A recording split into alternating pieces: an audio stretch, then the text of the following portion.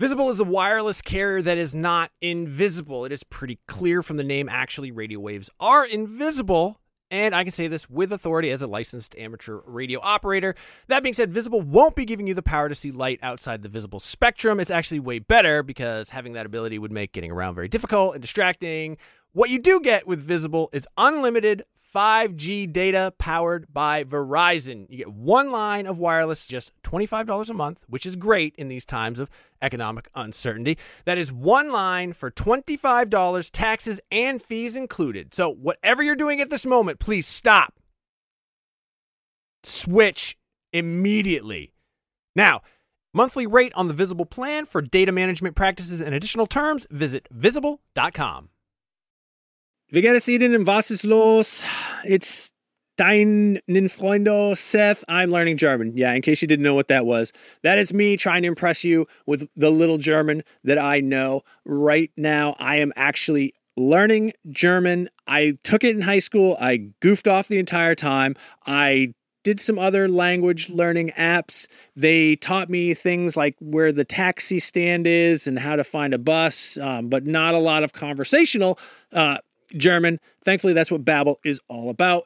Babbel teaches you language conversationally, which, let's face it, that is what you want to know anyway. I don't know. When I was in school, you learned like how to count. You learned like the colors. You learned the shapes. Those are all important things, but they don't help you when you're in like Cologne, Germany with Ein Nierenstein, which, by the way, is German for kidney stone. An experience I can unfortunately speak personally to, but I've been using Babbel to learn to speak German again, better than I have before. I actually really like it because it is conversational. It's a little bit more relaxed. One of the things that it does that I really like is it'll sometimes show you what the literal English translation is. And I don't know why, but I find that very helpful in sort of understanding the structure, the grammar of a language and sort of putting myself into that mind space. Since I'm only in Germany for Gamescom, which is like a week and a half, I'm not immersed in the German language. I'm not immersed in German culture. So what I do is the second best thing. I'm taking Babbel. Hopefully this year when I go to Germany, I'll be able to impress all the Germans with how much German I know from learning through Babbel. The app has pronunciation recognition, so you'll be able to learn how to speak better with your accent, how to actually properly pronounce the words. That way you won't get made fun of by a group of older German men because you said Apfelstrudel and not Apfelstrudel. No, it's really cool. I'm going to say right now there is a special limited time deal for our listeners. Right now you can get up to 60% off your Babbel subscription, but only for our listeners, because you guys are the best ones, by the way, at babbel.com/realm. Get 60% off at babbel.com/realm. That is spelled BABBEL.com/realm. Rules and restrictions may apply.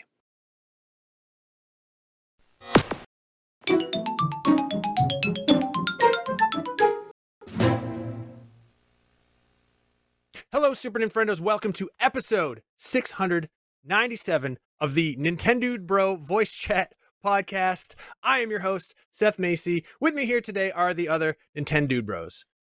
Nick Lamone. Hey, thanks for having me back. It's been a minute. Oh, it's always a pleasure. And Logan Plant. Seth, I'm so bummed my big direct prediction didn't come true, and there's like nothing going on in the world of Nintendo this week, but we'll still have a fun show. Yeah, we're going to have fun. It would have been a lot more fun had your prediction come true because we probably would have done a live show and I would have been the only one on normal hours because it would have been 9 a.m. my time and the West Coast crew would have been bleary-eyed and drinking coffee. And but that's fine because eventually they've got to give us a Nintendo Direct. Logan, I'm just curious, do you have a new prediction? I don't know. The rumor mill is on fire right now, saying maybe it's a partner showcase. Maybe there is no direct. Maybe new hardware reveal coming up soon. I don't know. I don't really like to give too much credit to the rumor mill because there's just so much going on out there all the time, especially in the world of Nintendo. But I will say this, if there's not a direct this month, I'm feeling new hardware reveal in the next 6 weeks. I'll just say that. I think we're getting pretty close. Yeah, not 6 weeks from now, 6 weeks from like March 1st. So like March or April is really what I'm feeling. So basically, again, we have to bring Puxatawny Phil into this conversation as we did last week. So, Nick, what are you thinking? You feeling like we're getting a direct? I'm hoping that we see something that coincides with the that Nintendo museum that's opening up in Kyoto. That's happening sometime in March. So maybe to coincide and celebrate that, maybe we'll get like hey, we have more to share with a Switch successor at the end of the year. I think we might get like a deep tease where we get a console reveal, maybe for fall. Like the fall is the direct that showcases what you'll be able to play, hopefully in spring of 2025. That sounds like a dream. I'm shooting my shot from the 3-point line. Can you imagine if, they have this lineup of every console in Nintendo history, and they have like a glass case on the very end that says question block coming. Oh my gosh, that'd be so cute. That would be so cool. I'm actually going to be in Kyoto in March, so I'll keep you guys posted and see if I find it. Field packages from the museum. Send them our way. That'd be amazing. I'm so excited. Well, yeah. Rumor mills are going crazy, and that kind of brings us into like the main topic of today's show, which is if you just listen to what everybody's saying online, it sounds like Phil Spencer said, well, we're done making hardware forever, and now we're going to send our games to everywhere else. And that's not really exactly quite what he said, but at the same time, it's almost impossible to find what exactly got people into this sort of like speculation and rumors, other than it was like March or May of last year. They basically said we've lost the console war. Like Sony's so far ahead, Nintendo's so far ahead, it's silly for us to like pretend that we're competing on their levels. And then this week he said, hey, next week we're gonna have a conference about the future of Xbox and what that means for you. And please fill me in on the details here. Those are some pretty wide dots to connect to say that Xbox is done making consoles and is now going to put Game Pass games on everything. So, if either one of you has some details to help fill me in on this, I would really appreciate it because I look. I don't think it's less. I think it's less of Game Pass coming to other consoles. I don't think that's happening quite yet, since that is kind of like, I was on a fascinating conversation with Damon and Ryan McCaffrey on Next Gen Console Watch, which should be coming out by the time you're listening to this. And Ryan really had some wonderful insights to share as, IGN's resident Xbox dude. But for the most part, the one thing that we can kind of expect in the foreseeable future is some Microsoft like third-party and first-party exclusives coming to other consoles, not necessarily all of them getting shotgun blasted onto Switch and PS5, but some select stuff like that leaked Hi-Fi Rush coming to Switch. That feels like a natural fit on a Nintendo console. But I don't expect that we're going to see something like Starfield on Switch anytime soon unless it's running via cloud streaming. Yeah, I think that's or if the next Switch is a big power upgrade. Or potentially. I mean, we are living in an era where everything is DLSS powered by NVIDIA GPUs. So, if the Switch successor does run on a similar NVIDIA a CUDA infrastructure or whatever, there's a high likelihood that it could run some form of DLSS to use AI upscaling techniques to reach 4K, whether that be letterbox 4K or some sort of other upscaling method. I don't think we're going to get native 4K 60, but I do think we're going to get some form of upscaled 4K running, hopefully with the target at 60. I would say that we will not see 4K on the next. I think 4K docked, 720 undocked. Okay, I think that's 4K letterbox upscale. Mm-hmm. All right, like 1440p or something like that, or yeah, I think like a 1440 letterbox style upscaling. This is pure conjecture on my part. This is mostly wish fulfillment on my part. I'm hoping we get something like this, something akin to like a PS4 Pro. Okay. Yeah, that'd be really nice. Yeah, so basically, this week, Xbox fans are very worried about what is going to happen next week. And it all kind of kicked off, right, with a bunch of reports from various outlets saying, hey, last month it was Hi-Fi Rush and maybe Sea of Thieves, and then this month it became Starfield to PlayStation and maybe Gears of War to PlayStation and maybe everything to PlayStation and whatever the next Nintendo console is. And again, we haven't heard from Phil Spencer and Team Xbox yet on this, so we can't say exactly what it's going to look like, but it would be a huge shift for the industry for Xbox to do that. And I think it makes a lot of sense. A lot of Xbox fans are upset about the idea of their exclusives going elsewhere, but Xbox is, the hardware itself is so similar to what is offered on PlayStation that it makes a lot of sense for them to go this route. Oh, you can't say that. You can't say that. You can't say that extremely true thing. Okay, yeah, don't yell at me. They're all basically computers. Exactly, and that's what I was going to say, because I want to kind of bring this back to Nintendo and say that a lot of people have said that you shouldn't care if your preferred platform goes to other platforms with their software. And I agree on an Xbox front, because Xbox, like you guys were just saying, is basically a PC at this point. Yeah.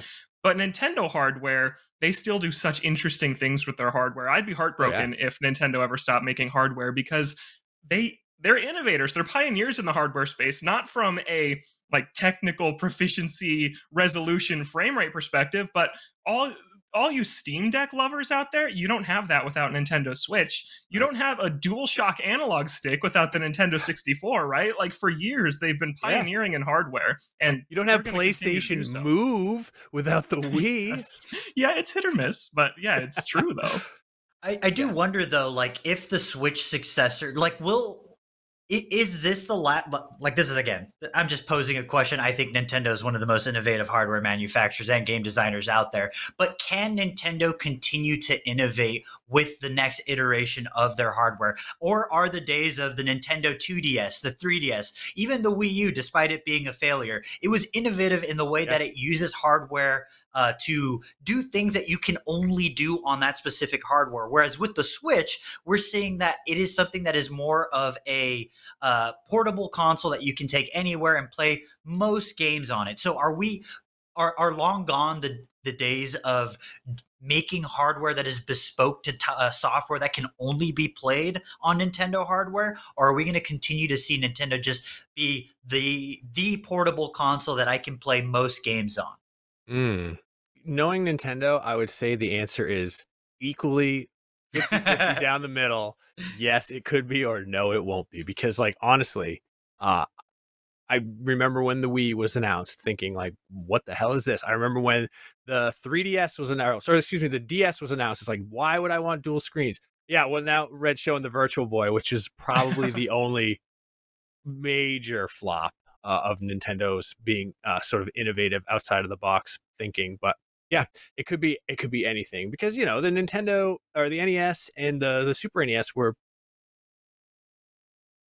they didn't do anything too extraordinarily different. I guess the Super NES controller did introduce shoulder buttons and had 4 buttons. You know what? Actually, all the Nintendo. I do think the 8-bit to 16-bit jump was that innovation, right? Because it was it was like whoa, games will never look any better than this. And I feel like nowadays it's getting harder and harder to say that, despite every game looking more and more realistic. But I'd be very curious, despite a lot of like the leaked patent stuff, right? Of like, oh, the Switch successor is going to have a second monitor that you can hand to a friend and play local multiplayer on. It's like, really? I don't know. Is that actually how it's going to be? I guess we'll find out.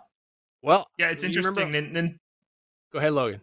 I was just going to say, Nintendo platforms tend to go in pairs, right? NES, Super Nintendo, N64, GameCube, Wii U, DS, 3DS, Game Boy Color, Game Boy Advance. Like, they have sets. And so, Nick, you were asking, is the next one going to be innovative or iterative? I kind of think we're due for just a Switch 2, right? And then maybe the Switch brand starts to get less favorable a decade down the line, and then they take their next big hardware swing with whatever comes after the Switch family is completely done. And yeah, to kind of speak to that, Nintendo president Shintaro Furukawa in the recent investors Q&A basically said that they believe their integrated hardware software console business is the best strategy at this point. As such, we're advancing various research and development efforts. So kind of in wake of all this Xbox news, Nintendo doubled down saying, we're still making consoles and we're still going to put our software on those consoles. I can't wait to see what they're going to do. No matter what it is, I think it's going to be a lot of fun to talk about. It's going to be the best. Yeah. Well, all right. I want to bring it back to, Game Pass, the idea of Microsoft games, which is a little silly because there already are Microsoft games on Switch, Mhm. but sort of I want to ask the both of you for your sort of dream games that you can't play on Switch that could come to Nintendo Switch or the Nintendo Switch successor that are currently in Microsoft's stable of games. Nick, do you have anything off the top of your head that you would love to just like play on the go? You Oh can't right now. man, you caught me off guard here. But All I right, think well, then we'll come back to you. if I had to choose, no, I'm going to commit to it. If All I right, had to choose do right it. now, the first thing that came to mind for me, Master Chief Collection. I That- would love to be able to play Master Chief Yes. Collection. 100%. On the go. I would love to be able to escape from a destroyed Halo ring on a Warthog while I am, somebody's driving me somewhere. I would Yeah. love to be able to do stuff like that. Yeah, that's a great answer. Logan, what about you? Yeah, Halo's an awesome pick. I remember years ago there were rumors Halo's coming to Nintendo 3DS, and I don't know why anybody believed that because it seems so ridiculous in hindsight. But that was a big rumor on the internet back in the day, Yeah. and Halo would just be awesome, especially if, like we're talking about, the next console is some PS4, Xbox One, maybe a little souped up from that level power. It could totally handle the Master Chief Collection. That would be great. Halo is by far my favorite Xbox property, and I'd love to see that just come absolutely everywhere. Halo Infinite, I think, is a cool one too. That multiplayer has really turned itself around, and it would be great to kind of get that on all platforms to make that player base bigger, because I don't want to see it go away in lieu of other live service games that have much bigger install bases. So that's one I'd like to see live on too. Oh my God, Red's showing footage of it's Blood Gulch, right? I'm ready to go back to Blood Gulch, I'm baby. so ready. That so many hours in the early 2000s were spent in that virtual world that sometimes I wonder when it all comes to an end and my life flashes before my eyes, how much of it is going to be Blood Gulch. But just imagine local co-op on just handheld switches that would be so with, cool. with you and the gang. Yeah, I echo, like, that was my first thought was I would love to have the Master Chief Collection available on a Nintendo console. It would just be so cool, and I wouldn't even care if it weren't 4K. If it were just like the Xbox originals, that would be fine. I played through Halo on the Master Chief Collection with the original Xbox graphics on anyway, just for the nostalgia's sake. So, yeah, and Logan, I'm like you, like, Halo is absolutely my favorite Xbox property by far. That's not Microsoft Flight Simulator, but that is not a game I would want to play on Nintendo Switch. That is a game I really like to go deep into the simming. But yeah, and then Brian Altano in our meeting mentioned the Rare Replay collection would be amazing to have, since most of those games were on Nintendo 64. Anyway, like, who doesn't want to play Blast Corps? The dust settles on the Nintendo. The dust settles on the Nintendo Direct, and then you see the a Rare logo pop up, and you just hear alone the hook. Banjo's back, baby. Yeah, that would be so cool. And there's a lot of good stuff in that collection. I think Conker's Bad Fur Day is in there, which was one of the last Nintendo 64 games, so a lot of people didn't play it. So that'd be a really cool one to get to. I really think you're onto something, though. Both you, Seth, and Altano, of just like Rare being. What if the Rare Replay is the kind of the thing that bridges the gap for the Microsoft Nintendo kind of partnership? Again, all speculation, but it feels like a natural fit for the console. Yeah, it really does. And I mean, we'll see next week with the tweet's exact quote from Phil Spencer is, "We're listening and we hear you. We've been planning a business update event for next week where we look forward to sharing more details with you about our vision for the future of Xbox. Stay tuned." So hopefully that means that we get some Rare. Oh yeah, Perfect Dark was on that collection as well. So and there's a new Perfect Dark coming. Oh my God, Killer Instinct. Maybe. Yeah. Yeah, maybe. I have this on my Xbox and I forgot how good. Oh, Viva Pinata. That would be such a good game on Nintendo Switch. Like there's two of those, right? Yeah, those would fit. Yeah, and there was like a handheld DS one too, but yeah, that's right, man. Yeah. Well, let us know in the comments which Xbox properties you want to see on Nintendo Switch. I do read the comments. I will respond if you're nice. If you're not, I've got a couple other picks for you, Seth. If you want to. Hit me. Cool. I think that Sunset Overdrive is an awesome game that needs to come back. That was super good one. Early Xbox One title developed by Insomniac, which is interesting to look back at, and super colorful third-person shooter that would be an awesome game on Nintendo's next system. That one would be really cool. And then Grounded is that multiplayer game from Obsidian about being shrunk down in a garden and fighting giant bugs and spiders, and that would be a really good fit, I think, on a Nintendo platform, kind of a family-friendly multiplayer game like that. And then Pentiment is another cool one that came out, in 2022, I think? That would be a really cool fit on Nintendo. I don't remember that one at all. I have a short-term memory problem. So you did remind me, I've never played a Fable game, and that might be a good collection. That'd be a good fit. Over to the Nintendo Switch. So, yeah. But let us know what you want. Let us know how great our picks are, because they were all super good picks. But now we're going to talk about, because look, it kind of feels like the sun is setting on the Nintendo Switch. It kind of feels like this might be the end. And this show in particular might be in for several months, maybe most of a year of really digging for content to talk about Nintendo. But because of that, we're going to showcase some hidden gems that we think everybody should be playing, because this is one of those things that people always ask in the comments, always ask in question block, like, hey, can you recommend some games? Or what happened when Tom used to recommend games, or when Casey used to recommend games, or when Reb used to recommend games? Well, sometimes we just run out of time. So we are going to be sharing some of our hidden gem picks that you should absolutely be playing before you have to throw your Switch over a bridge into the ocean to get the new Switch, or actually, they'll make you do that before they hand you the Switch too, and say, "I'm sorry, I have to destroy it in front of you." Yep. They want to prove just how much you want the new Nintendo console. So, Logan, do you have any hidden gems that you would like to shout out this week? Yeah. So the first one I'll shout out is a puzzle platformer called Head. And it came out in 2021 and on PC, and came out to Switch a little bit later. And it's really brief. It only takes about 2 or 3 hours to beat. And you play as this battery-powered robot who can power machines with its head. And so basically you're powering circuits to activate things in the level to basically get from one side of the room to the other. And then sometimes there's bad elements that you activate, like you activate something that sends a shock beam down and destroys your robots. You have to avoid jumping on certain things. Oh, this game! I remember this. Really minimalist visuals, but it looks really cool. Mostly yellow when things are powered, and then like a steel dark blue when things aren't. And super clever puzzles. It has some hidden puzzles that aren't necessary to beat the game, but are super awesome if you can solve them and figure them out. And it's just an awesome puzzle platformer. I really like this one. Yeah, I've been wanting to play this one since I saw it, and I forgot that it existed until now. So thank you for shouting that one out. Nick, do you have anything that just pops off the top of your head?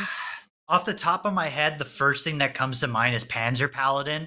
I think that is dude, a phenomenal that game. Phenomenal side scroller that is, kind of doing what Shovel Knight did. Is hey, this feels like a game that you would have played on the NES, and it is your memory of how those games worked on the NES, but a billion times better due to modern quality of life improvements. And I just think it's so smart.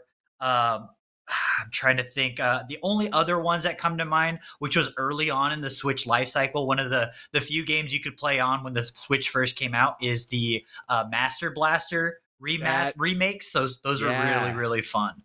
Yeah, those are 2 excellent picks. Yeah, Panzer Paladin, I think I gave it an 8. It is a absolutely wonderful game that I should probably revisit because it is so super fun. It's like Faxanadu meets DuckTales meets like a mech game, and plus Castlevania. I don't know. It's in Blaster Master because it does have that part where you like jump out of your mech and you're like a little person and you're running around. So I'm also struggling to recall the name of the game right now, which is a sign that I'm getting older, but it was a Castlevania 2 success, like spiritual successor that was made maybe like 3 years ago. It's a side-scrolling Metroidvania-esque game that has incredible pixel art and full-on pixel cutscenes where like you have to make moral choices as you progress through the game. There's hidden Jada talked about this characters. game like 3 weeks ago, and I am also Can't completely remember the blanking name on it. of it right now, which is terrible for podcasting. Is it any of the Bloodstains? No, those it's are not great ones, Bloodstained, too. which is also all the Bloodstained Castlevania spiritual successors are also very good. But I'll research it. I'll find the name of it. But that's the another one that comes to mind. Perfect on Nintendo Switch. Yeah, that's a great one. I was going to shout out, and I think this is on PC as well, but have either one of you played Arcade Paradise? I have not. Nope. It is, you start off with, oh, this is the game. Sorry, folks. This is the Yes, game. this Red is the found game. it. And still doesn't help me remember the name. Yeah, what is the name of the game, Red? Infernax. Yes, Infernax. Yes. Play Check out Infernax. It's very, very good. It's awesome, and it's super gory. But yeah, back to Arcade Paradise. You start off like you are running a laundromat, and you have to do laundry and take the trash out, and it's all first person, and then you make some money and you buy an arcade game and you put it in the back, and then you wake up and you do laundry again. It sounds like it shouldn't work, but I implore you, if you find Arcade Paradise on sale or full price, I think it's probably like a $20 game. Try this game out. It is really, really cool, and you will be surprised how much fun you're having. Yeah, here's one of the arcade games from Arcade Paradise. That's the other thing, is it has the actual games, like little mini games that you play in the arcade that you're building inside of the back of your laundromat. And it is a super fun game. I highly recommend it. I want to shout out, like I think every month, Boomerang X. That game is also super cool. Oh yeah, dude, here's some footage banger of a game of doing your laundry in Arcade Paradise. But yeah, Boomerang X is awesome. It's very short, and sadly the studio has shut down since, but go check that game out. It's very fun. And then another game that I always talk about is Axiom Verge 2. Because that is probably my favorite Metroidvania on Nintendo Switch. It's not Metroid Dread. And it's just super cool. And I have the first one. I've never actually played the first one. And the first one's really good too. Prince of Persia too, right? Prince of Persia. I mean, I don't know if that's really a hidden gem, but it isn't. No, what I meant, that might be your favorite Metroidvania by the time you finish it on Switch. Yeah, we'll talk about that in Miiverse again. But yeah, Prince of Persia. Great. I mean, I've got a couple more for you, Seth. Yeah, let's hear them. Absolutely. Okay, I was just going to shout out Unravel 2 is an awesome co-op 2-player platformer. So yeah, Unravel is you play as Yarny, and it's that kind of 2.5D, very beautiful perspective. And Unravel 2 I liked a lot more because it is completely built around playing with another person. It's another one that's not too long, takes about 6 hours to beat, and I played this in a couple of sittings with a friend of mine a few years ago, and it's just really gorgeous, and the last level is super memorable and awesome, and I still think about it sometimes. It's a really cool puzzle platformer. And then the last one I'll shout out is Murder by Numbers, which is Picross meets Ace Attorney.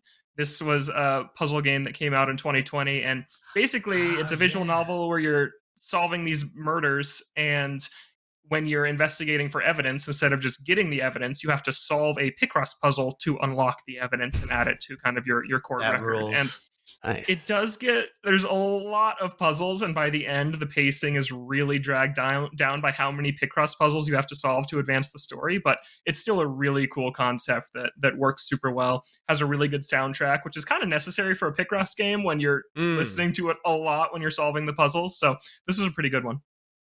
May I also make two once you're done? Sorry. Yeah, no, I want to hear like all, and you know, the audience loves game suggestions, but yeah, you just reminded me of the Sega Genesis Picross is a super good one if you like Picross and you like old games. But Nick, what's up?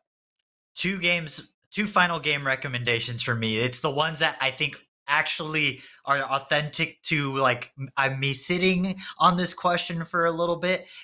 There's two games made by the same developer, The Friends of Ringo Ishikawa and Fading Afternoon, which is the developer's brand new game, which came out at the end of last year. The Friends of Ringo Ishikawa is a Kunio-kun style game, and it is basically following the events of a middle schooler's last day of middle school. But problem is he's kind of like the leader of the local gang / he's also a bully, and it's kind of like a dude who is, you know, doesn't really have a lot going for him in life. And by the time all of his classmates are going to graduate from school, he's kind of a loser and not going to go anywhere. And the game is all about exploring his last couple weeks as a school child, and you can spend the time, claiming gang supremacy around the local arcades, bars, things like that. You can actually try and buckle down and get better at school. You can just spend the whole day gambling, drinking, and hanging out with people and exploring dialogue trees. There's no right or wrong way to play the game.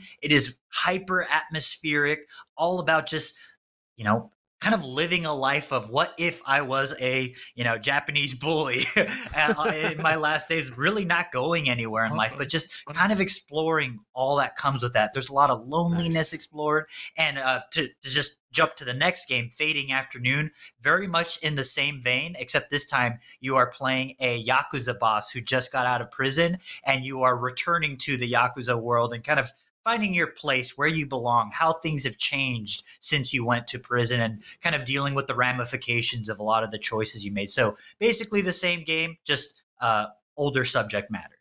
Nice. Highly recommended, though. Good stuff. All right. Yeah, those are good shouts, man. I think if you like those, again, hit the comments. Logan, did you have any more that have come to mind? And it's not a big deal. I'm not trying to pressure you. Yeah, hey, I think I could go. There's so many good games on Switch to talk about. I actually think there's some underrated ones in Nintendo's first-party library that maybe don't always get the due that they deserve. Like, I think that Fire Emblem Warriors 3 Hopes was an awesome game, spin-off of Three Houses, a return to that world with those characters, but in kind of an alternate universe. And the gameplay is an awesome mix of Dynasty Warriors gameplay and Fire Emblem. They do really cool things with it where and there's permadeath. It's a Warriors game with permadeath. So if one of your allies is dying, you got to get over there and save them, because if they die, they're gone forever, just like in Fire Emblem. And so that was a really cool one that I think really flew under the radar on Nintendo Switch a couple years ago. And then Box Boy plus Box Girl, I think, is awesome. Laboratory. I'm all about the 2D puzzle platformers today, apparently, but that's another super minimalist one, black and white graphics, co-op focused puzzle platformer game that's really, really clever. Awesome. Yeah, that's a collection of games that I'm going to purchase and then put into the backlog. The rest of them. Yeah. I organized my Nintendo Switch physical collection, and I have probably 10 or 15 games that are still shrink wrapped. So that's a sign of a problem. Like Front Mission, the remake of that with the lenticular cover. I still have that one. Good game. I'll get around to it eventually. All right, Logan, you. Fun fact about Logan is that he loves financial statements, and Nintendo just had their latest results. Logan, would you please introduce your new segment to the world? Yes, I'm going to share 5 fun financial facts from Nintendo's latest results. So this happened earlier this week, and it was a little bit of news, kind of without the Nintendo Direct we were expecting, and I'm leaning into those strong accountant vibes that Jada called out a couple of weeks ago on the show, and I'm going for it. And because, I do love talking about Nintendo's financials. Yes. The lovely picture from Red. And I think that a lot of why I am really interested every quarter when these results drop is largely due to 10 years ago when I listened to this show and I would hear, oh, hey, welcome to Nintendo Voice Chat. Nintendo lost 100 million yen this quarter, and Donkey Kong Tropical Freeze sold negative 12 copies. And it was dire, and it was a worrying time to be a Nintendo fan, and you kind of really clung on to those results to see if you could glean any positives from them. And now we are overflowing with positives because Nintendo is doing extremely, extremely well. Yeah. So here's fact number 1. Speaking of that last console generation, the Nintendo Switch has sold 10 times the number of Wii U's that were sold. So it's official now. Nintendo Switch sold 139.36 million as of December 31st of last year. And Nintendo Wii U sold 13.56 million. So an over 10 times rate. And almost 13 of those still work. So I have 2 Wii U's at home. Okay, so I'm at least I'm doing my part. How many Switches do you have? I only have one. I only have one. Are you still rocking your original Switch, or have you upgraded? I'm still rocking the OG. That's crazy. I've never once experienced Joy-Con drift. Nice. Oh wow, that's fortunate. On just one set, or do you have multiple sets? One set, baby. Wow. That's incredible. I mostly use Pro Controller, to be fair. Oh, okay. Fair enough. Fair enough. That's fair. What's our fun financial fact number 2? Let's see. Actually, I had a few more details on fun financial. Oh, please. Fact number Sorry one. about Sorry. Nintendo Switch is the first console to crack 1 billion. The first Nintendo console to crack 1 billion units of software sold. A billion games sold on Crazy. Nintendo Switch. And then this is something I've been wondering because I've bought 4 Nintendo Switch consoles for my household, and I know I'm not alone in that. Nintendo says there's 122 million annual users of Nintendo Switch. So 139 million consoles sold, 122 million users. And something I've really been wondering is how many households are there that own a Nintendo Switch? Because you could have a household that has 1 Switch with 5 users or 4 Switches with 1 user in my case. So I want to know how many households are out there that actually have it. And I don't think there's a way they could ever figure that out.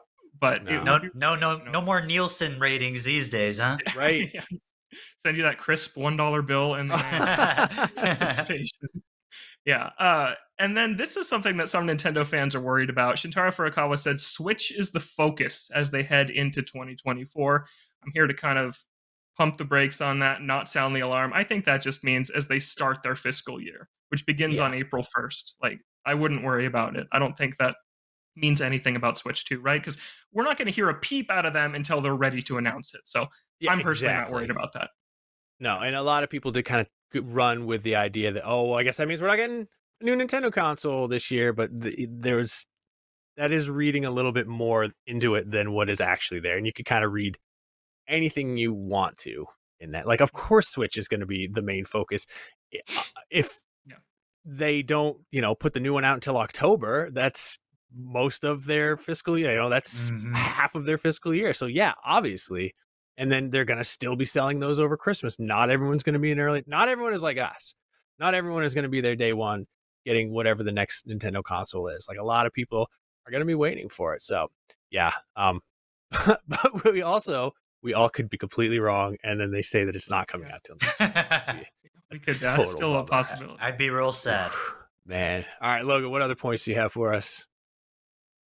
Fun fact number 2 is small games get big wins. Pikmin 4 is already the best-selling game in the franchise. It's cracked 3 million. It's sold 3.33 million since its launch in July. Nick, are you a big Pikmin fan? Pikmin is one of my favorite Nintendo properties, and it's one of the rare instances where I think every game that comes after has evolved and iterated and improved on the previous game. Pikmin 4 was my second game of the year, in my top 3 over Tears of the Kingdom, Pikmin 4, and then something else. Wow, damn. Yeah, and people are still mad at me because I said Pikmin 4 didn't sell well.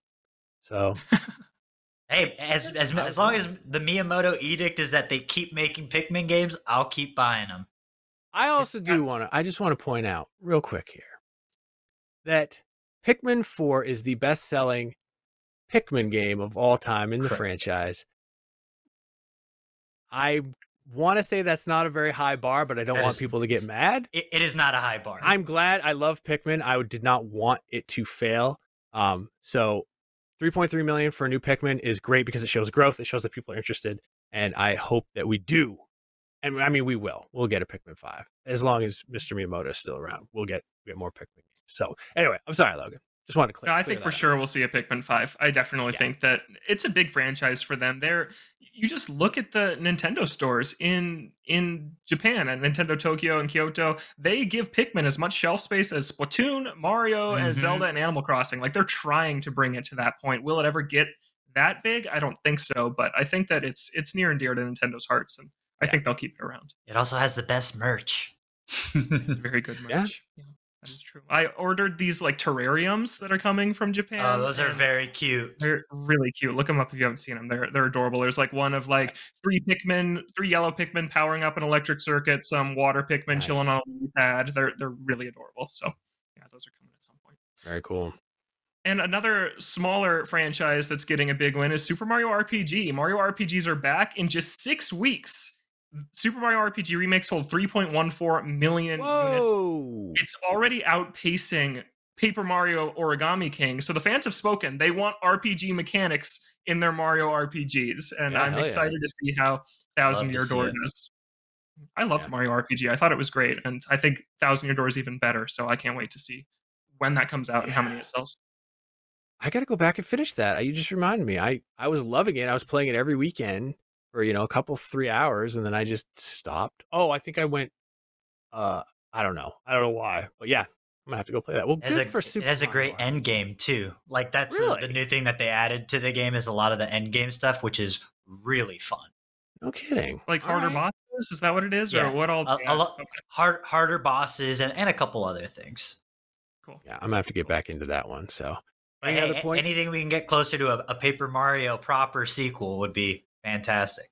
Mm-hmm. Oh, or a remake, because those do quite well for Nintendo. So, I just thought it was awesome to see a super RPG remake from the Super Nintendo era sell 3 million in 6 weeks. I thought that was just kind of it's great. It's done. It's so well done. It's so fun. The source material is like pretty beloved. So yeah, they really did a great job with this one. Fun fact number 3 is that Mario Kart 8 Deluxe has cracked 60 million copies sold, and the Switch version alone has outsold Super Mario Brothers. More people bought Mario Kart 8 Deluxe than Super Mario Brothers across every platform it's ever been released on. That is just wild to me that Mario Kart 8 Deluxe has passed Mario Brothers. Brian's bought that game like 16 times, and Mario Kart 8 Deluxe has outsold it. So I'm actually buying it right now as we talk. So that's not really true. You're buying, you buy that Black Friday bundle every year that comes with every year. Copy of it included. Yeah, but that's just crazy. And it's at 60 million. The overall, if you include the Wii U numbers, it's at 69 million, and it's like in the top 5 best-selling games of all time. Only behind like Minecraft, Tetris, GTA 5, Wii Sports. Yeah, PUBG is actually 5th right now, and then Mario Kart is 6th. Like it is the 6th best-selling game of all time. Yeah, it's crazy. There will never be a better selling game than Minecraft. That one's never coming off of that. Yeah. Mm-hmm. And speaking of Mario, I wanted to quickly mention that Wonder is at just under 12 million units. It's the fastest selling Super Mario Brothers game. So that's really awesome. good numbers for that one too. Yeah. Fun fact number 4 is Tears of the Kingdom passed 20 million units sold. It's the 9th first-party Switch game to do so. And I'm going to be honest, it's actually a little bit of a slower takeoff than I expected. It sold 18 million through Q3 of last year. And then its holiday season, it only sold 2 million. So it's like, I guess everybody who wanted it kind of bought it pretty much right away. I expected it to get closer to Breath of the Wild's numbers, which is at 30 million. And 20 million is still huge. I'm not belittling the success at all, but I am wondering, do either of you think that the extra $10, it's a $70 game on the shelf, is a turnoff to anybody who maybe is considering what to buy for their kid for the holidays and they pick something else? I certainly think it dissuaded people from buying the game twice, as was the case with Breath of the Wild. It had almost double the attach rate because people would just buy the game digitally and physically when they first got their Nintendo Switch, on launch day. So I would assume it has that going against it for double adopters in that regard.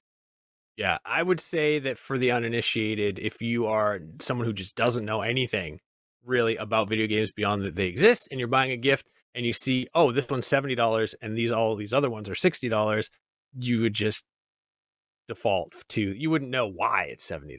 You wouldn't know it's because it's the greatest game that was ever made in the history of human being. So you would just pass on it. So I think that might have had a part of it, but it doesn't matter because we all know that the next Switch, all the games will be $70. So we don't know. You think so? You think all of them? Oh yeah, 100%. I mean, not all of them. Like obviously there'll still be, budget releases, the $39.99, the 20. But I think new games for the next console, for all the next consoles, are going to be $70.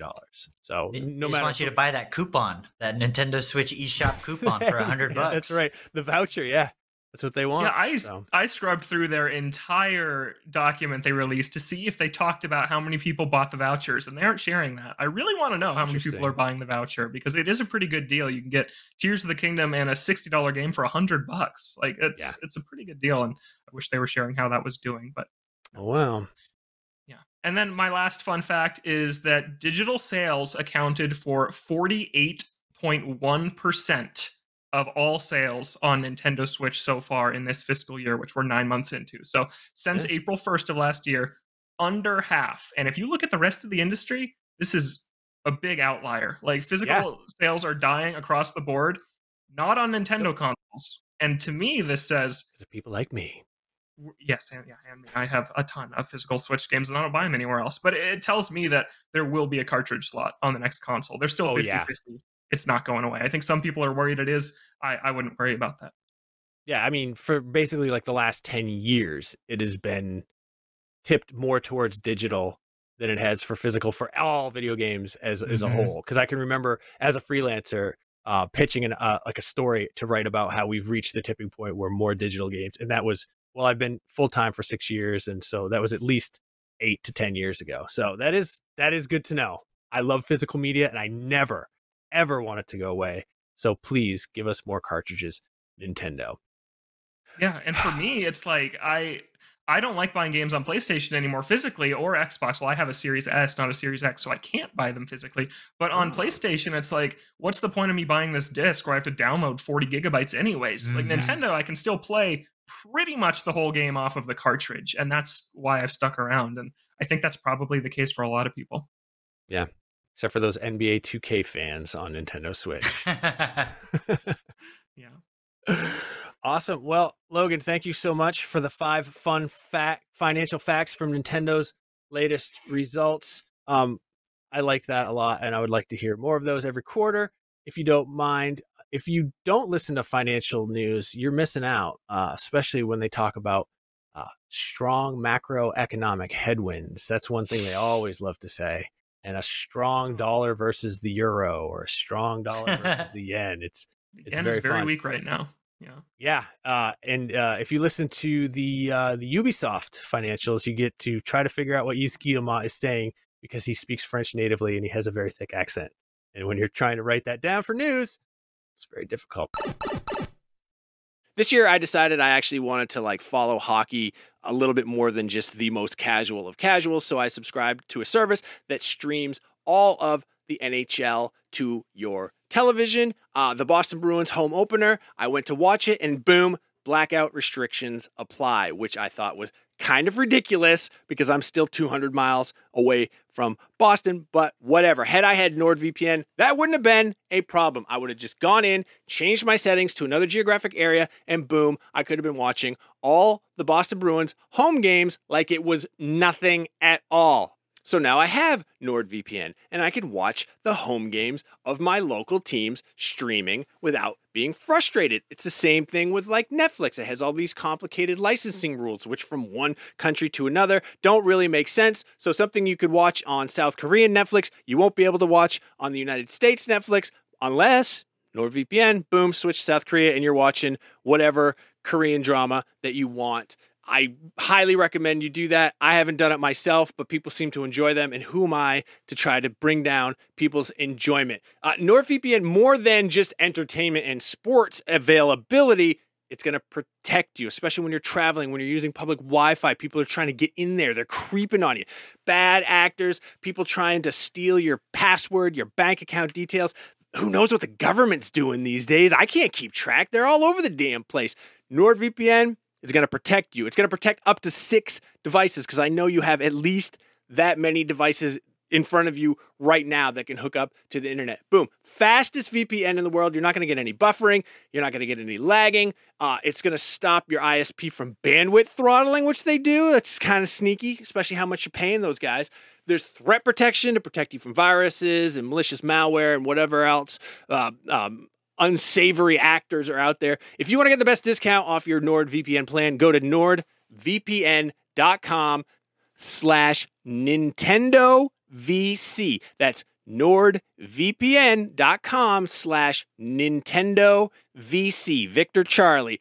That link is also going to give you 4 extra months on the 2-year plan. There is no risk with Nord's 30-day money-back guarantee. That's nice of them, and I appreciate that. Another day is here, and you're ready for it. What to wear? Check. Breakfast, lunch, and dinner? Check. Planning for what's next and how to save for it? That's where Bank of America can help. For your financial to-dos, Bank of America has experts ready to help get you closer to your goals. Get started at one of our local financial centers or 24/7 in our mobile banking app. Find a location near you at bankofamerica.com/talktous. What would you like the power to do? Mobile banking requires downloading the app and is only available for select devices. Message and data rates may apply. Bank of America NA, member FDIC. All right, let's go into the Miiverse. The Miiverse is when we talk about what we've been doing in the video game world or just the real world, how we've been spending our free time over the last week or so. Logan, you've been playing a Nintendo game that is right up there with your Nintendo interests. Could you please care to elaborate? Yeah, I'm playing Foam Stars on PS5. It launched into PS Plus this week, and yes, everyone's comparing it to Splatoon, and I've played it. It does not really play like Splatoon, but it was almost comical to me how much the modes were lifted directly from Splatoon. There is a tower control mode where you're trying to ride a rubber ducky from one end to the other. It's exactly like tower control in Splatoon, where it has to stop and kind of unlock the checkpoint before it can move on again. There's a salmon run horde-like mode where you're defending this base from incoming waves of enemies. And granted, modes like this are in a lot of shooters, so it's not like Splatoon came up with all these original ideas and didn't crop from anywhere else either, but it wears its inspiration on its sleeve, but it's pretty fun. I think it was a good time. I don't know if it's something I'll personally go back to a lot just because I am such a big Splatoon fan. This isn't going to take me away from that, but for people who don't have Splatoon or don't have a Switch, this is a nice alternative, and if you have PS Plus, it's free to try this month, and it was a good time. I think the big concern is, are we going to hear next April Square Enix say, hey, we're shutting this game down? Because you never know anymore. With I know they're going to be shutting this game down. Yeah. This game won't be around. I mean, God bless them and everyone who worked on it, but this game won't be around. No, I think that's fair to say. But you said it's a good time. It looks a lot prettier than I remember seeing, maybe from the first teases of it. Like, it looks like a very pretty game. Yeah, it looks really nice. It runs well. It has a nice soundtrack. I did get booted from matchmaking twice, so I guess that's another thing that they lifted from Splatoon. It was a good time, though. Nice. Yeah. All right, have you been doing anything else? I'm just getting ready to move. I'm getting ready to move to a new apartment, so I'm going to have a new nice home office setup. And like I talked a few weeks ago, we'll be having my Amiibo all behind me on the podcast, so you can see just how big of an Amiibo problem I have. And I'm excited. Were you able to secure a suitable display case? I'm still working on it. I'm still looking into it. I think I'm going to go to an IKEA and see if they have anything there that strikes my interest. So yeah, I'm still weighing all my options. But thanks to all the NVC fans who posted in the Facebook group with their setups, because there's some really cool ones in there that definitely Yeah, and shout out to the NVC Facebook group. It's unofficial, but you should still join because we're all in there and we chat with everybody and get in the middle of arguments sometimes. No, I'm not. So I got into some arguments about the live action Zelda movie. I got some people who were not happy with what I had to say about that. Man, that's what they're going to do next when there's a direct. We're going to be all excited, and it's going to be about the live action Zelda movie. Nothing that sure, it'll be nice to know what bonkers casting that they have for that one. I remember, I don't know if it was live or if we were just all watching it live and we weren't doing a show, but when they announced the Mario movie casting, it was like an IGN April Fool's joke. We're all just like losing our minds. Like every announcement was like more absurd than the one before. And the one, yeah. So awesome. Nick, what have you been up to these days? I haven't seen you in forever, man. Yeah, it's been a minute. As for me, been playing a lot of games, but big ones for me, non-Nintendo. On the non-Nintendo side, it's Like a Dragon Infinite Wealth. I devoured that game with a big spoon. I ate it up. One outstanding turn-based RPG that honestly I wish I had more of. But apart from that, I just recently finished Prince of Persia: The Lost Crown. Let me tell you, what an outstanding Metroidvania that game is. Not only just like in its in its format, but the boss encounters are wonderful. I love the bespoke like anime-esque like ultimate attacks of each boss that one you can deflect or you can get hit by, and it's worth experiencing both because they have their own custom animations. But one thing that I think a lot of Metroidvania struggle with is hard as hell platforming. Like, don't get me wrong, I love Hollow Knight's Path of Pain, which is like the optional platforming hell challenge. But Prince of Persia does a good job of balancing just fun platforming scattered throughout the game. And there are like just set aside, like, this is the hard one. It's completely optional, but you can really test what you can do in the game. And one of the things that Prince of Persia: The Lost Crown does so well is give you new abilities that make the platforming more interesting, whether it be in the form of something as simple as a double jump, or the ability to create a copy of yourself that you can rewind to. It just is always doing something interesting that elevates the platforming to the next level. And my God, I had such a fun time with this game. Yeah. But apart from Lost Crown, again, I'm a Final Fantasy boy at heart. So once they dropped that Rebirth demo, Papa got in there and devoured that demo, that Chapter 1 demo. Cannot wait for that full game. Yeah, I was gonna say I hope that's on the next Switch console at the very least. But yeah, I've also been playing Prince of Persia. I don't want to spoil it, but I beat I think like the 4th boss, and it took me so many times. And I was like, these attacks are unavoidable. How could you do this without getting hit? And then I realized I was like, oh my God, dude, I have a power specifically that will allow me to avoid these. And then once I did that, I finally beat him. But it was like I was banging my head against the wall, like about ready to throw my controller until I sort of figured it out. But yeah, that game is so good. And I'm sure everyone's... It's like when you're playing it well, it's like a beautiful ballet in motion, right? Feels like so good. When you actually pull something off, if you hit the Switch capture to replay the last 30 seconds and just watch it back, you just look like the most skilled player in the entire world. And I think that's what the best games do, right? Is they make you feel like you pulled off the impossible, despite it being something that everybody can in theory do. So when you pull it off that effortlessly, it's just, it makes you feel like on another level entirely. Yeah, I totally agree that I love sorry, Seth. I love the platforming focus of it. I think that, like Nick said, there's a lot of Metroidvanias that are more combat focused, and I'm not super into that all the time. And just, I had a moment, I think about this game when I'm not playing it, which is definitely the sign of an awesome game. And Nick, that power you were talking about where you can make a copy of yourself and then rewind back to it. I was driving and I just clicked in my head. I'm like, oh my God, I know a place I was at 3 hours ago where I need to go do that. And it's just so incredible and rewarding. And this is the 4th week in a row we've talked about this game. NVC fans, you have to buy this game. It did not sell well. You need to buy it and play it. Buy this game. It's going to be one of the best games of the year when it's all said and done. It is absolutely one of the best games of the year. It's one of the best Metroidvanias I've ever played. I will say I have run into some serious performance problems occasionally, but they were so bad. There's a very important story cutscene, like it's kind of central to the entire plot of the game, where some of the characters were like up to their chest in the geometry of the ground, and weapons were there instead of like other characters, and I didn't know what was going on. And then there's a side quest that every time I go to start, it just freezes. It becomes unresponsive. Yeah, that happened to me too. Okay, were you ever able to go back to it? Nope. I could not. What platforms are you guys playing on? I'm playing on PlayStation. Okay. I played it technically on my PC, but through Steam Deck remote play. Oh, nice. Okay. And I would have played it on, I was planning on getting it for Nintendo Switch, but I had someone offer me a code, and I am a cheap man and I will not pass up something free. So please forgive me for getting a free game. So yeah, that's why I'm playing it on PlayStation 5. But other than that, I love it and I can't wait to play it again. But enough Prince of Persia talk. We'll talk about it again next week, I'm sure, because I'll have beat it by then. Let's get to Quebston Blanc. We're going to do an extended Quebston Blanc. We're getting through the questions that we've been wanting to have, we've been wanting to ask on the show for a couple weeks now. First off, Matt Nebon or Nebin, please forgive me. I messed up your name. How did you start your jobs at IGN? What was the process like? And did you already live in the San Francisco area at the time? Nick, I'm curious, how did you start at IGN?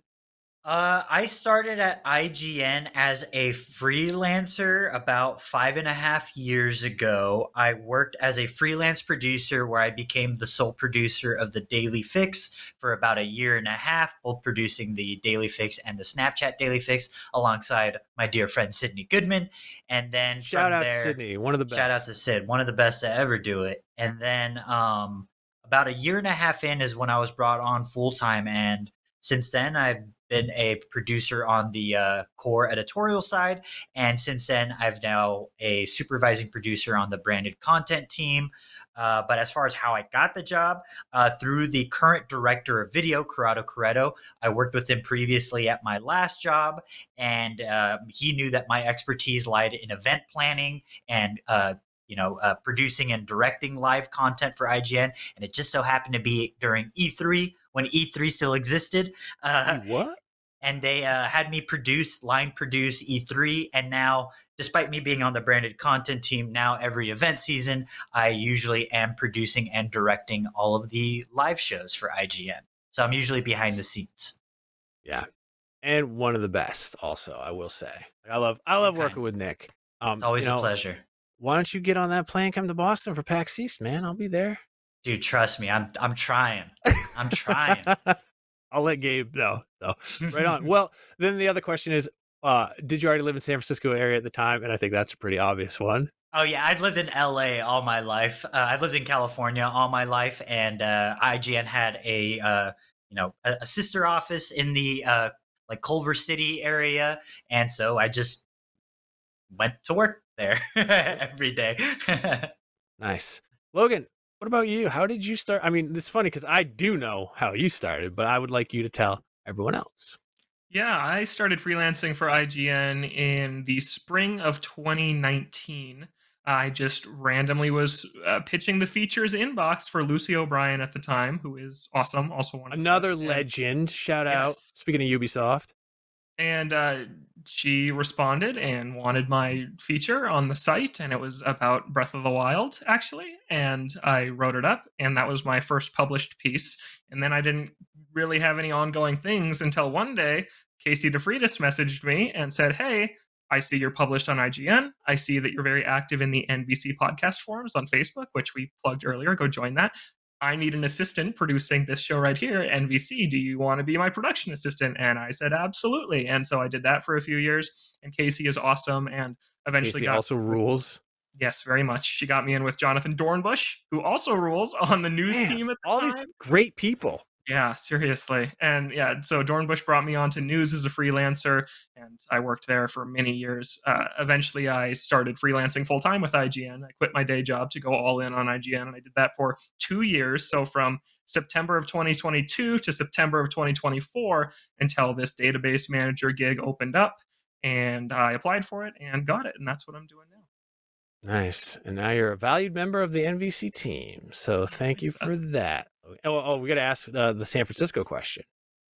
No, I have never lived in San Francisco. Yeah, I joined in the kind of the remote era because, like I said, mid 2019, and then I was around producing NVC when the pandemic started, and all throughout that, and so never. I did not expect that I'd be living in the state I've always lived in while being on NVC. Right, like I never pictured it like this, but. Yeah, it's worked out. Amen, brother. Trust me, I know that feeling because I live in the farthest state from anything. But as for me, I started off, I used to freelance for oneup.com. Shout out, rest in peace to oneup.com. Kat also used to freelance there, industry legend Kat, which is how I know her, but she didn't know me because Kat is like 6 levels above me and just like badassedness.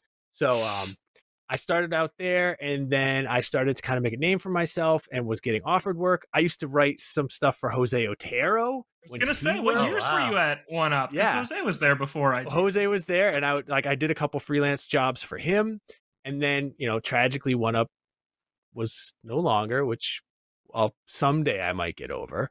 And then I kind of wasn't doing anything. I came over to do a couple things for IGN, but not really. And then watching Twitter one day, Andrew Goldfarb was like, "Hey, we're looking for news freelancers. Give us 3, samples." And so I did. And then I just like refreshed my email like obsessively for like 3 days.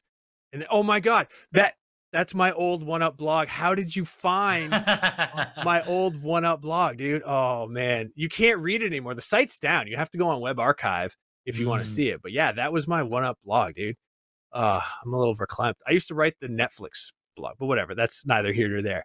So, obsessively just like checking, and then I get the email from Andrew, like, hey, we liked your work. We want you to come on as a freelancer. So it was like a whole bunch of us, and 2 of us are still here at IGN. One of those people, obviously, is me. Can either one of you guess who the other person was who started in the freelance news class of 2014? She's kind of a big deal. Miranda Sanchez. Yes! Miranda. I was going to guess Miranda too, not just because you guessed it. Yeah, Miranda started that same kind of class, and Brandon Tyrell, who no longer works here with us, he and I trained together for news. So I just did freelance forever. I said yes to everything. And then I eventually just got hired on. And no, I did not live in the San Francisco area at the time. I was one of the first remote employees at IGN doing the commerce thing. I think it was like me and like, I think Scott Kalura were the only 2 full-time remote. And then the whole pandemic happened and everybody was remote, and it wasn't a special thing for me anymore. Other than the fact that I do live far, far away in Maine. So yeah, that's the story right there. Those are cool. I like that. I like to to show you the importance of having a portfolio of work and sample of work, though. So if you're ever interested in working for IGN and we're looking for freelancers, having something that could be your go-to, here's what I did, here's what it looks like when I do something, that's always going to help get you in the door. And that's always something we're looking for on every side of IGN. So highly recommend, if you don't have any sample of work, get started. Yeah. And that could just be like literally your own blog. And just, or like a small site that like your friend runs, or a YouTube channel, but like get some work. Or like if you're going to college, your college newspaper, if you write for them, that works. That works for me. I'm looking for freelancers. I'm not actually at the moment. I have too many to go through. So please don't send me any more applications. Unfortunately, I won't be able to get to them. But yeah, that's a very good point. Like have a portfolio out there that we can look at. We'll take a chance on you if you're willing to work. If you're not, well, why'd you send an application? So cool. This one's a weird one, but I like because I wanted to answer it. Tracy Vincent asks, better NES athlete. Well, let's just pretend that we'll only focus on their athleticism. We won't focus on their sort of pasts here. Better NES athlete, Mike Tyson or Bo Jackson. And would you want to see either of them in Smash? Logan, I'm going to throw it to you as a baseball guy. I don't know if you're much of a boxing guy, but who is the better NES athlete? It's Bo Jackson. He was in the NFL and MLB. Like, come on. Yeah, it's hands down Bo Jackson. But I'd take Ken Griffey Jr. over all of them. But maybe that's because I'm from Seattle. That's because you're a Seattle born and bred. But hey, Ken Griffey Jr. is the man. Like, I love Ken Griffey Jr. So, Nick, what about you? Who's the better NES athlete? I'm not much of a baseball guy, but I do think that if both of them were to go head-to-head in a 1v1 Nintendo NES brawler, I feel like Mr. Dream would probably come out on top. All right. Yeah. All right. Yeah, I'm gonna say for as far as athleticism, like Logan already pointed, like Bo Jackson. Yeah, he played in 2 professional leagues at the same time, and Mike Tyson may be one of the best boxers that ever lived. In fact, I would put him up, maybe like him and Ali are like neck and neck, because he just had this unbelievably explosive power. He was faster than anybody. He was short for a heavyweight. 5'9" is not really like a heavyweight height, but athletically, one of the reasons that he developed that speed and that power was because he has asthma. And so he has no longevity. So he came to the realization, I should say, working with Custom Auto, that if he were to just knock his opponents out as fast as he could, he'd win every time, because otherwise he couldn't go 3 or 4 rounds because he's an asthmatic. So would I want to see either one of them in Smash? No, that'd be weird. That would be weird to see a real human person. Maybe a support trophy. Yeah, that works out fine. Sure. And like, what's Bo Jackson up to these days? I don't feel like I have heard anything from Bo Jackson, but Mike Tyson, of course, has changed his life completely. I think he sells like weed now and like THC infused drinks, but had a stint in the Hangover movie. So we all agree Bo Jackson's the better athlete, but Mike Tyson would probably be better in Smash just because he smashes things. He fights. Right. Yeah, he's a fighter. It just makes sense. Blake Carter asks, what's the one game that you wish you didn't trade or give away? It's a good one to think about. For me, the first thing. Oh, I'm sorry, Seth. No, by all means, please. You got something on The deck? first thing Here. that comes to mind, and please forgive me, internet. I was a child who didn't know better, but I wanted to buy new games, so I traded in my Game Boy Advance versions of Final Fantasy 4 and 5 to buy something I don't even remember anymore. But yeah, I had them complete in box. It was all like pristine and just like wonderfully safe and nice, and they're all gone, and now they're worth a lot of money. Damn, that sucks. Yeah. What about you, Logan? Is there anything that you regret that you traded or gave away? I got rid of my Donkey Kong Jungle Beat bongos, and I really wish I still had those. Yeah, they're not too expensive, but a lot of the ones you find on eBay are like kind of dirty looking, and I don't know. They don't look like they were taken very good care of over the years, and mine were very pristine at the time that I gave them away. And yeah, I'll probably track down a pair of those at some point. Come on down to the LA office. We got 2 of them. One of them is mine. I brought them. I brought it in. Nice, that's awesome. Hell yeah! Jungle Beat's a fun game. I've never played. I love Jungle Beat. It's so much fun. Yeah. Awesome. My brother has the whole setup in his home office, so maybe I'll have to go over there and play some bongos with him. But I have a hard time with this because I don't generally regret when I give away or trade away or sell a game. But I do regret selling my Hylian Shield Edition GameStop exclusive 2DS.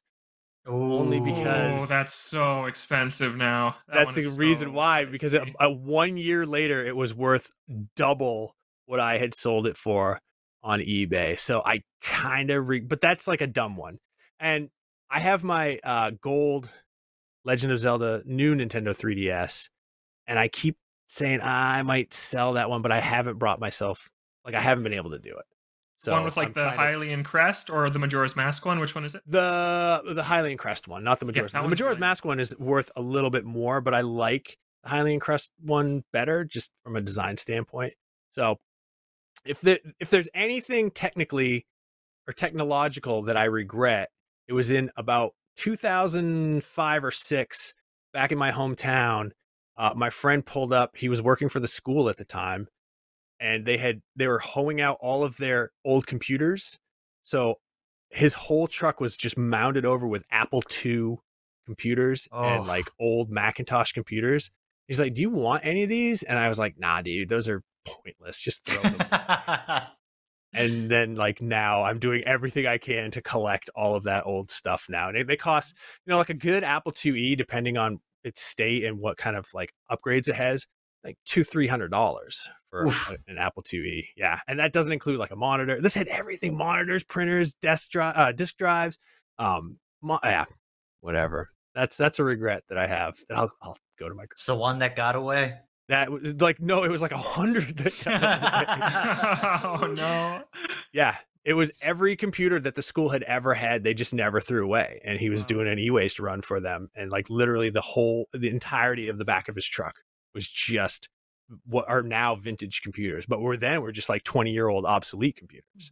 So, all right. Dave Rumbjork asks, which game, new or old, would you, meaning us, choose to compete professionally in if you had to pick one? And Dave says that his would be GoldenEye 007 because nobody in his friend group could beat him. So, Logan, what game do you think you are so good at that you could professionally compete in, or like, make a good effort of it? I'll say Splatoon 3. I think that's probably the game that I am best at. I'm in like the highest rank, S rank, X rank of the Splatoon 3 online modes. And for a time, I actually considered getting into like a competitive team with it. But the ones that I found wanted to practice like 3 or 4 times a week. And I just didn't want to commit to that much time to playing in a competitive sense. But Splatoon, and if not Splatoon, like Mario Kart 8 or something like that. Like I see these tournaments Nintendo holds. Like I think I could have a pretty good shot at a Mario Kart 8 tournament. Okay. All right. You should. They have those at PAX, man. You should go to PAX West this year and sign up and represent NVC. I know. I was at Nintendo Live last year and I just missed it. I think when I was interviewing Doug Bowser is when I had to enter for the tournament. It's like, well, there's more important things to do right now. That works. Let the video team know if you decide to compete. That way we can make a video chronicling your journey. Oh, dude. Okay, that'd be awesome. A lot of slow motion of you like putting gloves on. My driving gloves. Get ready. Yeah. The garage door opening up and the sun coming in on your silhouette of you just playing with your Switch. Nick, what about you? What game do you think you could compete professionally in? I think off the top of my head, it'd probably be Gears of War 1 through 3. Oh, damn. Okay. Those are the ones that come to mind because, like, I do recall, years after I'd stopped playing all of the Gears of War games multiplayer. Now I just usually play single player. I remember walking into a Microsoft store when those still existed. Oh, yeah. And they had a an impromptu Gears of War tournament going on. It was a Gears of War 3 tournament, and I was just like, well, that's random. I was like, well, I'm already here. I guess I might as well compete. And it had been, kind of a long time since I'd touched Gears of War. And so I just kind of like, okay, I'll throw my hat in the ring, see if I still got it. And I basically was like walking away with the tournament. But my friends, we were trying to make some sort of appointment. My friends were like, we got to go, man. I was like, but I'm doing so well in this tournament. And they're like, well, yeah, you didn't plan to be in this tournament. We got stuff we got to do. So I just remember putting my controller and walking away. But I was just like, yeah, I guess it's like riding a bike, chainsawing in half. You chainsawing somebody in half. You never forget. Yeah, that's what they say. So that's awesome. All right. My selections are weird and old. Sometimes people complain because I talk about old games, but I'm an old man, so deal with it. But the two games I think I honestly feel like I could have at the time claimed to be the best in the world were the original Pilot Wings and the original, not the original, but the only Stunt Race FX. And with Pilot Wings, I was able to do every challenge at like its hardest level. Like, if for the rocket pack level, if there was a moving platform that you wanted to land on at the end, I would get that. And I would do it so fast. And literally every animation, I've talked about it before, would be the instructor crying because I would have the highest score that you could possibly get. And that was on every single part of that game. I can't play it as well anymore, but I streamed like 4 or 5 years ago, me playing it. And I'm still really good at that game. Stunt Race FX, that was another one. I was unbelievably good at that game because I loved it so much. And I know it's corny. The frame rate is awful. It wasn't a huge success for Nintendo, but I was extremely good at that. I could hit every line perfectly. I could, beat every score that anyone else threw out there. I would just race everyone flawlessly. So yeah, those are my two picks. Maybe the original Ridge Racer also for the PlayStation. Oh, good choice. I was also super good at that one. I guess I was just good at racing games that didn't have analog controls because you have to like tap the D-pad to get around corners and stuff. So is Pilot Wings, did Pilot Wings spark your joy for Flight Simulator, you think? No, Flight Simulator sparked my joy for Flight Simulator. That game is just so unbelievably good. I do, real quick, want to ask the two of you, and this isn't part of his question, but what game do you wish you were professional level at playing? I have an answer right here. I watched a documentary on professional Dr. Mario, and I was like, I wish I were that good at Dr. Mario, because that is so cool. But what else? What from either of you? I think Smash Brothers immediately. If I was like a pro level Smash Brothers player, I think that's like the most easy party trick to pull out, right? Everybody loves playing Smash Bros. And it's like, yeah, I'm the best. But I am not. I thought I was very good at Smash Brothers, and then I came to IGN, and it's like, oh wow, there's other people here who are very good and are better than me. But it's nice to know that I can still put up a fight against the likes of people like Mitchell Saltzman. Oh my god. Yeah. Mitchell's amazing at very video games, just period. Yeah, we played Ultimate at E3 2018, and Joshua Yale was on my not my team, but the group that went in, and he just dominated. He's also very good. Everyone. Yeah, he's like low key. You wouldn't expect him to be as good as he is. You'd be like, this guy's probably can hold his own, and then it's like, no, he's just destroyed every single person in there. But Logan, what's your answer? It's probably also Smash Brothers. Next time I'm in LA, we got to get some IGN Smash Brothers going on, because I don't know how I hold up compared to anybody, like you were just saying. Yeah, absolutely. Like in my circles, I'm the best Smash Brothers player, but I don't know how that would translate over. I actually tried to play competitively in college for a little bit, but I got to that point where I was good at just like the instincts of the game and kind of like the neutral game and all that stuff. But when you get to the level where it's how many frames is this combo and what percent is a confirmed kill, I'm like, I am just not interested enough in all of that. I wish I could just already have all that information in my head so I didn't have to think about it. But I just didn't want to. I'm not super interested in playing competitive games, so I just didn't want to level up to that part of it. But I have a good time playing Smash Brothers. But then sometimes you also get to the point where people don't want to play stuff with you if you just win every time. So I'm, like when I play Mario Kart with people, I generally win almost every single race. People are like fighting for second, and then I'm just in there in the lead, and I'm like, all right, I guess this is just. Once they start wave dashing, I'm like, all right, I'm a head out. Would you play Melee or Ultimate if you had to pick? Which would you want to do? Because I do Ultimate. Probably Ultimate, just for the sake of utility. If I don't always have a GameCube with me, so a Switch is probably an easier choice. Well, Seth has enough CRTs to run a whole Smash tournament, so we could just. That is true, and I could probably dig up some some networking stuff. We could have a LAN party up in here, running off my Pentium 4 processor. But it's funny that both of you say Smash, because fighting games is one of those other ones. Like, if I could just be good at a genre, I wish I were good at fighting games, but I can't. I used to practice. It was I think Street Fighter X Tekken, Cross Tekken rather. And I just practice. And then I would jump into an online match and I would just get destroyed in like seconds. And I was like, how is this possible that people can be this good in the like D rank? So yeah, I really wish I could be good at fighting games, but I suck at it. So I was very good at Tony Hawk Pro Skater 3. And that was sort of like when you were talking about with Smash Brothers, nobody wanted to play with you anymore. All my friends had got it and were like, let's see who could get the highest score on whatever level it was. And I was getting like scores like of 1 million plus. And then all of a sudden, like all my friends were playing Matt Hoffman BMX because I wasn't. And so I was like, I'm sorry, this just totally clicked for me. Going back to the original question of what game are you best at, my answer is actually Mario Tennis Aces. I am weirdly unbeatable at Mario Tennis Aces to the point where people will not play with me anymore. Actually, I don't know why, but yeah, I love that game so much, and I wish that it wasn't dead online, because that game's actually awesome. So, it is. It's a super fun game. Scene. Yeah, no, I think it was kind of doomed from the start. Nobody was really that excited about Mario Tennis Aces. Everyone was excited for golf, and that game's not good. That was a bummer. 3DS one's so good though. That's the problem. Everyone was like just expecting that again. Like that was a whole thing. So, all right, this one is, I'm pretty sure, like aimed at me, and like Nick, you kind of touched on it.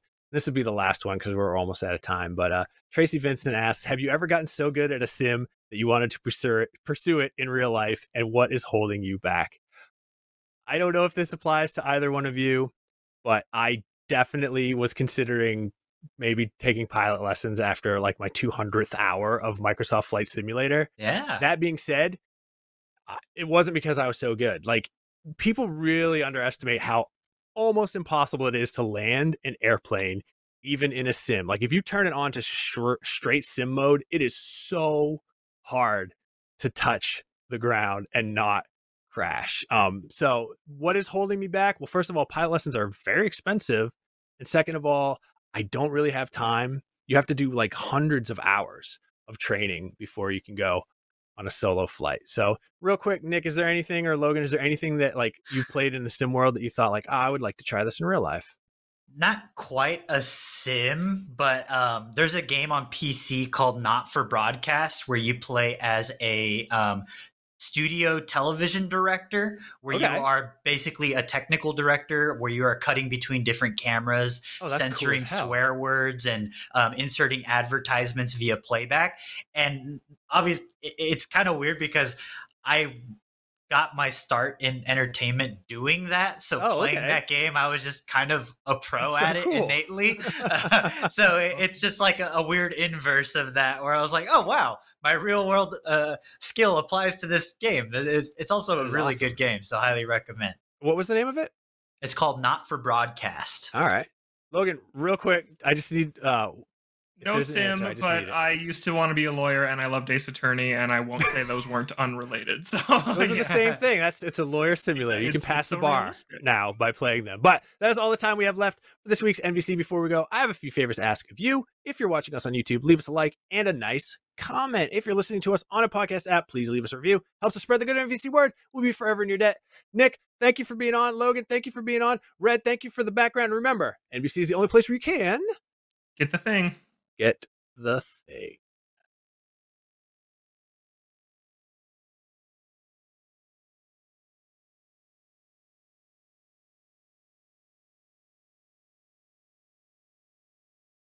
Hey there, it's Rachel Ballinger, and I am extremely excited to invite you to Rachel Uncensored. It's my podcast where I sit down and get real with my friends and celebrity guests, where we talk about all sorts of topics. And sometimes we might be under the influence when we do so. We cover things from personal stories to hot button issues. And it's the only place on the internet you can find an uncensored version of me. It's a side of me that you might not have seen before because it's not the most family or brand friendly. But don't worry, I'm still sort of slightly a decent human being. If you're intrigued, then make sure you check it out. New episodes drop every Wednesday. You can find it on Apple Podcasts, Spotify, or wherever you listen to podcasts.